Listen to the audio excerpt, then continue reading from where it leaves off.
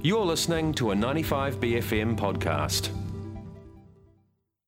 A new research study has found that microplastics have been detected in human blood for the first time, and that the amount of microplastics found in babies' feces is 10 times higher than in adults. Microplastics exist in a monumental amount of our environment, with this new discovery raising concerns over how microplastics are affecting our lives. I spoke to Olga Pantos from the Institute of Environmental Science and Research about microplastics and her work on improving measuring systems.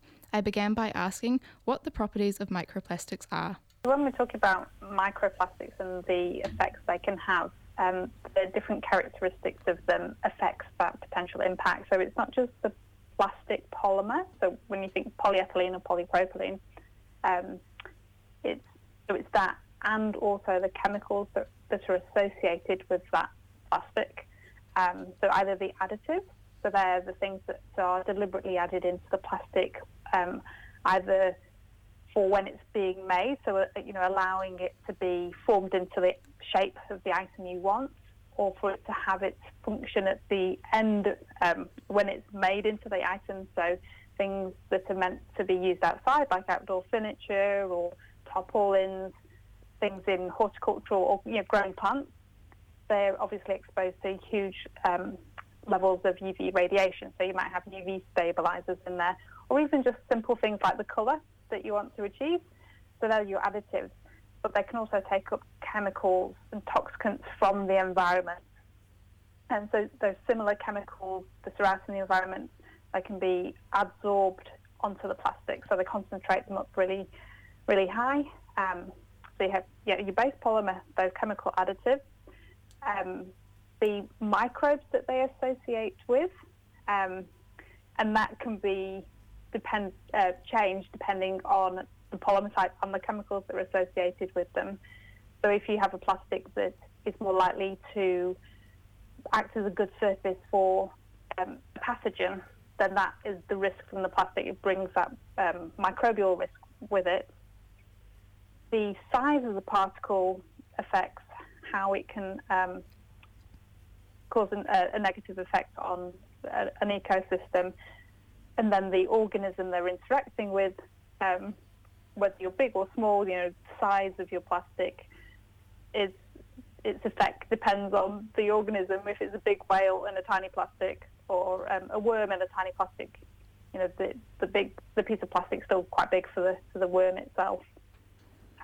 So all of those different things affect how it can have an impact on an organism or the environment.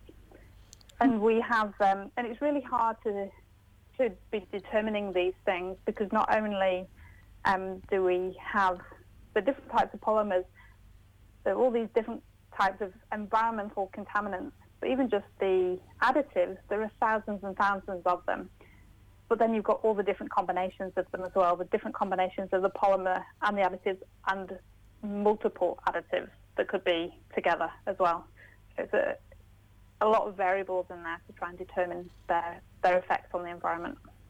So your research looks into improving how these are measured. Could you talk a little bit about your research? Yes, the research project that I'm co-leading, the Arthur Impacts Mitigation of Microplastics, part of the project is looking at what is out there in the freshwater and marine and terrestrial systems. And the methods that are available is a challenge. So we're trying to find as good methods as we can with the limitations we have on the technology at this time. So one of the biggest limitations is size, like getting down to the really small stuff. And we're starting to see that the smaller the plastic gets, the greater potential impact, because as you get smaller and smaller, the plastics are able to do things like cross membranes and pass into cells. But it's just really tricky to be able to isolate the plastics from the environmental matrices. And one of the issues with trying to get those small particles separated is also we encounter a lot of environmental contamination. And this environmental contamination actually highlights the problem about how much microplastic is out there in the environment, because we have it falling down into our samples all the time. So we know it's there. We know it's a huge problem. There's a huge amount of research being carried out all around the world, trying to better solve the problems of the contamination and identify the smaller fraction of microplastics in lots of different materials, different foods and water and environmental matrices. Because one method does not suit all of the different types of samples that we're looking at. They have to be optimized for each one. So even within food, if you're looking at something like a piece of meat, whether it's cooked or not, or an egg, whether it's cooked or not, the methods actually have to be quite different, and trying to work it out to be just right is proving quite a challenge. But there is, like I say, lots of research being carried out to solve that, so that we can better understand what's out there now, and also if we can bring in measures to control what's going out there, so we can see that these measures are actually working. And so, as you mentioned, microplastics, they enter a lot of our daily lives, but how would these microplastics actually make their way into human blood?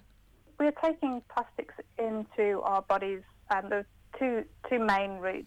We're either ingesting them with our food or inhaling them.